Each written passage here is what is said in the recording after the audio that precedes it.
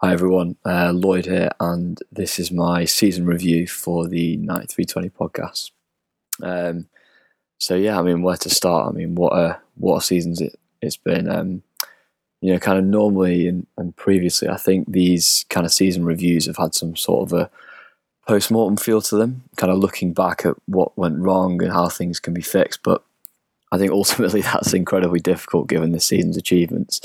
But saying that, I will try and bring an element of that, as I do think it's a bit more instructive and a little bit more interesting than just, waxing lyrical. But before we get to that, I think there's a few things that need to be said. First of all, I think the most important thing for me to take away from the season is we got 100 points. 100 points in the modern Premier League. Absolutely ridiculous. I think for me, this is probably the most competitive the Premier League's ever been. I think the top six are stronger than they've ever been, even despite Chelsea and Arsenal's relative underperformance this season. And, even despite the wealth of the masses, I think, there's so much of the quality now is saturated in the kind of top six, that top bit of the league. And, 100 points also means we only drop 14 from a possible 114, which, again, is just ridiculous. And in short, I'm just so glad that we managed to make it to that milestone, because I think this team really does deserve to be remembered. And I think, the most important thing, as many people have said, is that tag will stick forever now. And also it's the perfect title for Howard's book, which is fantastic. Anyway, on the season as a whole, for me personally, it's been beyond compare in my lifetime as a City fan. Definitely my most enjoyable season.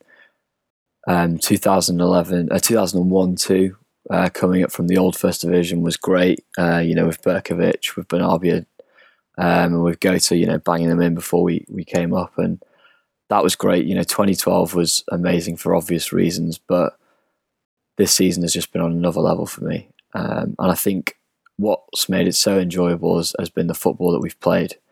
And I think I can honestly say I don't think I've ever seen a team play such a consistent league campaign at such a high level before. Possibly Barca under Pep, from that 2008, 2011 kind of era. But I honestly didn't watch all of their games, so it would be remiss of me to say and comment on them. And that's kind of how I've seen it. And generally, the other thing is we haven't just beaten teams who we've absolutely battered them. I think the 6-0 away at Watford stands out. That was a near flawless performance. Aguero was amazing in that game, obviously. And then also the 7-2 at home to Stoke, which featured two of the best passes I think I've ever seen from Kevin De Bruyne, and I don't think that's hyperbole. Those being, the reverse pass to Sane for Sterling's goal, and then, of course, that pass for Sane's goal, which took about 5 players out of the game. Genuinely one of the best passes I've ever seen. But back to the team as a whole, I think probably the most impressive thing for me has been the dominance and the control that we've showed in the big games, because that was the thing that we really, really struggled with last season. And, in most of the big games last season, we were good for large parts. We were probably the better team. We probably deserved to win. But as Pep always says, and, it has a bit of a ring to it, in both boxes, we just lacked that killer instinct, whether that was the finish or whether that was, just cleaning up and defending. And I think that really, really changed the season. Obviously, it was a completely different story, and we had, the performance away at Stamford Bridge, probably the most one-sided 1-0 I think I've ever seen, with the caveat being that company game against United in 2012. We had the win away at Old Trafford, another incredibly dominant performance despite the close result. We had the demolishment of Arsenal, inside 45 minutes, which was only 4 days after the cup final. Managed to get ourselves back up for that. And then the win away against Spurs, after the horror week of Liverpool and United, which I think, really is the only kind of real blot on the copybook that week, and all, mainly the games at Anfield. But in terms of the league game, I don't honestly think, with a bit of perspective, it isn't that much of a surprise given our record there and given Pep's record against Klopp. That does bring me, nicely onto the slightly more negative aspects of the season, which I'll just cover quickly. But in terms of that, so first of all, the league game at Anfield, like I said before, it was really frustrating. We were still on for an unbeaten season by mid-January, but I think that as a one-off performance for me, despite how frustrating it was at the time, I think it was excusable. And yes, it was really frustrating. And yes, Stones and Otamendi in particular completely folded. But when the opposition plays as well as Liverpool did that day, and they blitzed us in that kind of 20-minute period, sometimes you've just got to hold your hands up and say, fair play, you got the better of us there. And we showed some good fight to get it back to 4-3. So to be honest, I can forgive that performance. The contrary to that is it's the performance in the Champions League at Anfield that really, really bugs me, because we knew what was coming. We'd seen it all before, literally 2 months previous, and we bottled it. The players didn't turn up. It was a really weird performance. We started, I thought, really well, actually, in the first 15, kind of 20 minutes. Kind of the start we would have wanted, completely took the sting out of the game. But as soon as we went behind, everything folded like a pack. Pep deserved a bit of criticism here, and it's something I spoke about briefly in Howard's end of season review book. And obviously, I do want to couch this by the fact that I am nitpicking, and I'm trying to come at it with that little bit of a different angle, because with a 100-point season, I think it is just very boring to go on and on about the ridiculousness. And I think it's worthy of some discussion. But I do think that there is this kind of propensity of Pep to overthink things, both tactically and in terms of personnel in the biggest games. And I think it's something that has been best captured by Jonathan Liu's piece in The Independent, which I refer all of you to go and have a look at if you're interested, which kind of documents how Pep's been guilty of it before. Obviously, for Bayern against Real Madrid, when he changed his tactics in 2014 from what, and this is documented in Marty's book as well, from a 3-4-3 to a 4-2-3-1, then back to a 4-2-4 after speaking to his players the night before. And he said it was his biggest mistake in coaching after the game. And then the following year, there was the 5-0. That was the 5-0. Then the following year, there was the game against Barca in 2015 on defence against Neymar, Suarez, Messi, and obviously it goes horribly wrong too. But essentially, I think what I'm trying to get at is I am a bit concerned as a trend. And I think it's, as Jonathan said and put it really well, I think it is a difficult trend to quantify, and I don't think he's particularly opting for one thing over the other. I think it's just a tendency to try and find a unique solution. And I think sometimes under the most pressure and in that kind of environment, Pep has kind of been shown up a little bit in terms of his overthinking. And I think, to be honest, we saw that in the League Cup final, despite the win, and as good a day out as that was. I do think the decision to play Gundogan as that fourth midfielder to add that bit of control completely disrupted the fluency. And I think it was the same against Liverpool. But for Gundogan, again, for the same reasons. And I think it just left us completely looking one-paced and lacking that double-edged threat that we've had with Sane and Sterling. But, hopefully this is something that Pep can learn from, and that he can look back on and say, maybe I should have stuck to what made us so successful throughout the season. But I do have a niggling doubt that that's not how we'll see it. But, time will be the best judge of that. But anyway, that's the end of the negatives. I really don't want to dwell on that too much. I just thought it was worthy of discussion.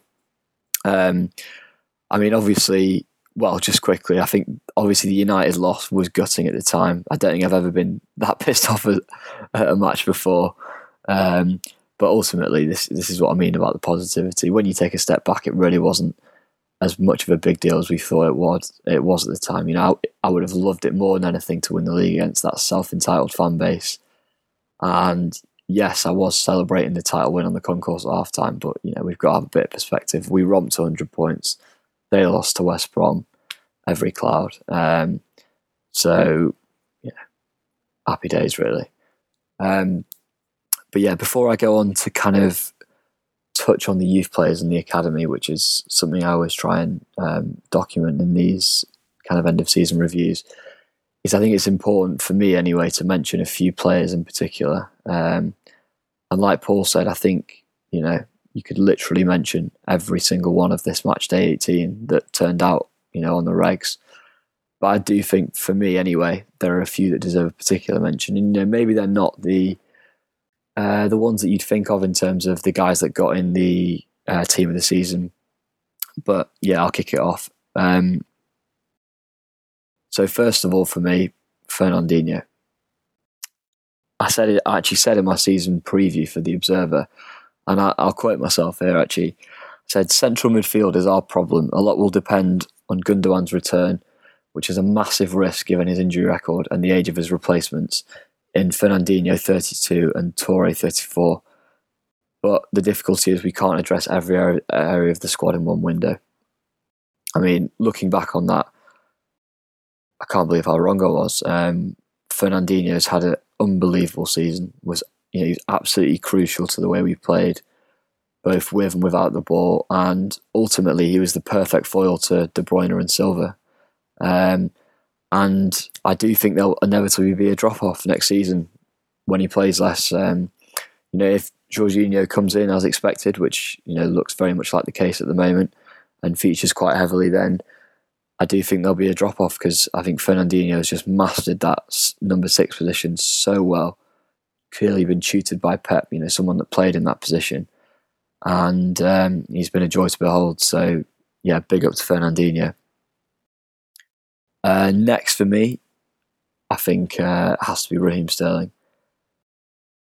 Sterling's taken his game up, yet another level this season under Guardiola. I honestly can't give him enough credit for what he's done, and for me especially, given what he's had to endure over this last 7 to 10 days. I think the way in which he's fronted up to the nation's media on Tuesday, in spite of everything that's happened, I was just so impressed. I thought it was incredibly mature, incredibly self-assured, and certainly something I wouldn't have done. Who's someone speaking who's the same age as Sterling.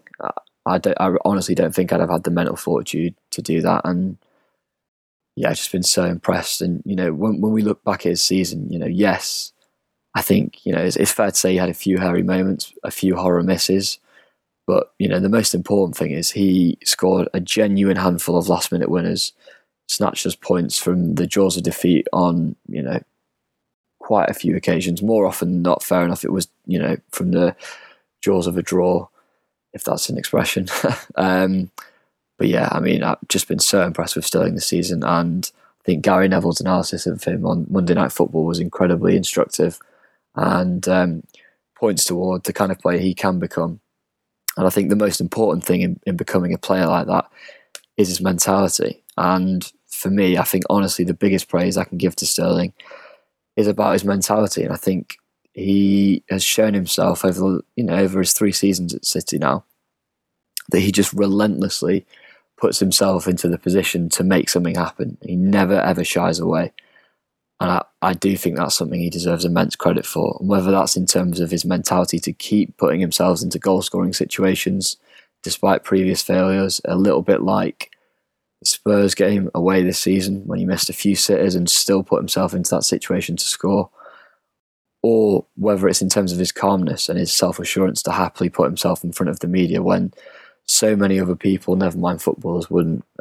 So, yeah, big ups to Raheem as well. I think he deserves a little section for himself. And then finally for me, I think I have to mention Fabian Delph. So for those of you who follow me on Twitter and have seen my end of season review in the Observer, I think you'll know I'm a huge fan of Delph and what he's done this season. I was probably more pleased for him, to be honest, than any other player that he won the league, for a multitude of reasons, really. But despite that, I just honestly don't think he got the credit he deserves. I think it's easy to forget he came in such a difficult situation. We just lost our £50 million summer signing, a guy who's in Mendy's a force of personality and clearly had a huge effect on the squad. But Delph was brilliant, and above all else, Delph backed himself and he got his rewards. And I think that's just such an encouraging story for everyone and for so many footballers out there. And honestly, looking back at Delph's season, I am genuinely struggling to think of more than a handful of mistakes that he's made. He's been that good. I think if we're genuinely nitpicking, you can look at his first 10 minutes away at Chelsea, but that was his first game. Completely excusable. There was a Rashford goal away at Old Trafford and the sending off against Wigan. But honestly, apart from that, I genuinely can't think of any other times he's been at fault in a serious manner. He's been that good. And I think the other thing to say is on the ball, he is so much better than I ever gave him credit for. Technically, in possession, he's fantastic. And he's brought a fantastic... I've said fantastic a lot. He's brought a completely different aspect to our play this season when Mendy went out, and the way I think him and Walker dovetailed in doing completely different things just worked so well. And credit to him, I'm just incredibly chuffed for Delph. Finally, I think just very quick mentions to Ederson and Walker for me, both of whom had transformative effects on the team. Probably more Ederson than Walker, if you're looking to be critical. Who, like Delph, was incredibly unflappable given his first season. First season in a top 5 European league. And yeah, we're incredibly lucky to have both of them, and I hope they both, obviously go well at the World Cup. And then finally, I'd just like to give a little mention to the youth team and the progression that the youth team players have made this season, given that's something, me and Steve place, a good burden on in the regular podcast that we do. But on the youth teams, I think, to be honest, I've got very little to add to what Paul said in his previous review. I think Paul covered it pretty well, in that this season was better, but for me, we're still way off in terms of properly creating and delineating that path to the first team. It's something that could become a real problem, I think, in the next couple of seasons, and transfers like Jadon Sancho's really won't help to alleviate that. But there has been some progress, and you've got to hope with Foden and to some extent Diaz that we will be able to kick on next season. I think personally there is a good chance that Foden will. I know, or I've had good assurances that Richard Green, Foden's agent, and Foden himself have both been given strong assurances about next season and this contract that's supposed to run to 2023, which I think is obviously positive. But the proof will be in the pudding, and I think Foden next season, given a full pre-season, needs to be making 15 to 20 appearances and needs to be making starts in the league. But yeah, fingers crossed he does, because I think for me, Foden he kind of encapsulates everything. The full situation about this academy. He is, the boom or bust, I think, and we need him to make the grade. So I think all eyes will be on him next season. I think there's a chance that Brahim could have an impact as well, which I do think will be lessened by the fact if we do sign a Mahrez or somebody else. But, we'll see. Injuries and plenty of things can take their hold, but I think Brahim's also got a chance. The only thing aside from that, for me, is I was pretty disappointed to see that Maffei was sold. I did think he could have done a job as our number 2 right back. But, in hindsight, Danilo featured a lot towards the season end. It looks like he could be Brazil's number 1 right back at the World Cup, which is a huge thing, especially given Dani Alves' age.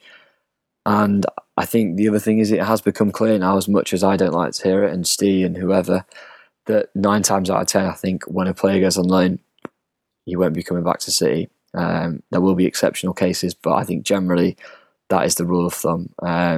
And that's just the reality of modern football. But anyway, fingers crossed for next season on that front.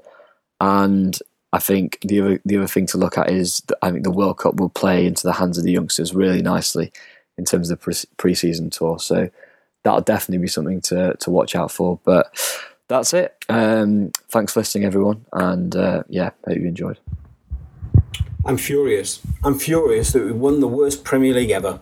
I know Liverpool are incredible, yet finished 4th, and that Chelsea didn't even qualify for the Champions League. The league was rank average this year. That's why everyone knew City would win the league this season. Just look at those pre-season journalist predictions. I'm furious that we dropped the same number of points at home as away. Seriously, what top team fails to win 3 home games?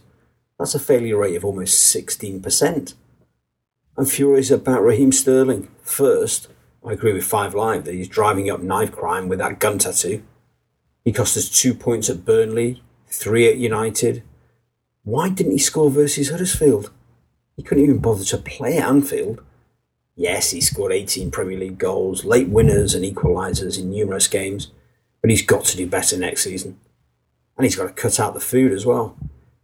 I'm furious that we collapsed in at least 3 matches all season, 3, including twice against Liverpool. And Liverpool never do anything against anybody. I'm furious we didn't get 18 points in the Champions League group. It's a disgrace that the players couldn't raise themselves for the critical game versus Shakhtar. The Liverpool teams of the 80s and the United teams of the 90s always got 18 points. Probably pedigree. I'm furious that this City team were unable to prove themselves as one of the best Premier League teams of all time. It's obvious to have one of the best seasons in the Premier League, you need to do it over multiple seasons. I'm furious that Sean Dyche didn't win Manager of the Year, an impressive 12-game unwinning run, 16 home goals, and almost a neutral goal difference. Plus, he led 2 goalies into the extended England squad, and Pep couldn't get one in. I'm furious that Channel 4 haven't done a documentary tracking Kevin De Bruyne's birth and growth in Ghent. It could have looked at his challenging footballing journey, starting with that tricky time at an unknown London club before he was picked up from obscurity by City. And when are the British Museum going to do a Belgium exhibition? So disappointing. I'm furious that Bernardo Silva turned up at Portugal's training camp in a smart car. Paul Pogba wouldn't be seen dead in one. Up your ego, Bernardo. You need to spend less time with David. But mostly, I'm furious that we have to start the 2018-19 season on level points with everyone else. Have the Premier League never heard of rollover? I'm Kerry Collins, and this is my 9320 Pod season review. I've been thinking about what to say, and I didn't really feel like I had anything interesting to say that probably hasn't already been said, so I just thought I'd maybe try and say something in an interesting way instead. Blue skies high over the sky blue shirts, lifting the trophy high for the 3rd time in 7 years, after several years of tears and fears going back to the days of Tears for Fears. We'd been here before, but never like this. We'd outpassed and outclassed, outfought and outthought every single team that came to our door, and we'd won the league earlier than it was ever won before. The season began with hope and excitement. We knew last year was a prolonged experiment. We saw the development and called the potential, even if Alison Rudd thought we'd be a shit show. 2 games in, and we dropped points already. But we know why that was. Thank you, Bobby Madley. Then we began the incredible run when we ran and shot and scored for fun, a blue moon so strong the tide washed away the rivals, even the Red Scousers we finally beat 5-0. Players treating every game like a final, scoring in the final seconds, snatching victory from the jaws of a draw, something we'd only ever done a few times before. Sterling sent off for celebrating, Aguero kept on remonstrating with the heavy-handed handling of our travelling fan base, the team and fans together in a way we'd never felt it. And so the players continued the run, we blew away the scum, we blew away everyone. It was fun. It couldn't last forever, but the blip was short-lived. The crumble never happened and the rival fans were flattened, thinking we were spent, but we came back again and went from strength to strength. Then, a chance for the ultimate redemption. After years of praying we wouldn't be playing the scum as we fought off relegation, we had a chance to win it against them. And 45 minutes in, it was looking like happening. And that banner would be fed back to them. Except, typical City is still deep within. And we somehow snatched defeat from the jaws of a win. But this time we shrugged and smiled and laughed, knowing we'd win it next week instead, while United got giddy and it went to their head. And we all sat back and clocked how they finally became everything they mocked us for all those years. We're your cup final, they now yell through tears. It turns out we are their cup final. As they then lost to West Brom, and we won it without the lads even putting their City shirts on, the players in their slippers putting their kids to bed suddenly hit the pub with the fans instead. And so we marched on to become centurions, a feat never achieved by anyone, breaking every record to leave us in no doubt this is the best team ever, despite what the others shout. Special mention for David and his son Matteo. To play the way he did, going through what he was, makes him an even bigger hero. And so on to Pep. A man after my own hairline, a man with a plan more technical than an airline, a genius we are getting to see in our lifetimes. And we saw Alan Ball tell them to keep that ball by the touchline. No superlatives are enough to sum up this season, our manager, our players, the chemistry, the feeling. Martin Tyler once said, "You'll never see anything like this again." And he was right. Nobody will. But we did, and we were there. This is City. This is karma. This is what we deserve from players to manager. But we still sing the songs about never winning home or away. Because we are City, and this is our day.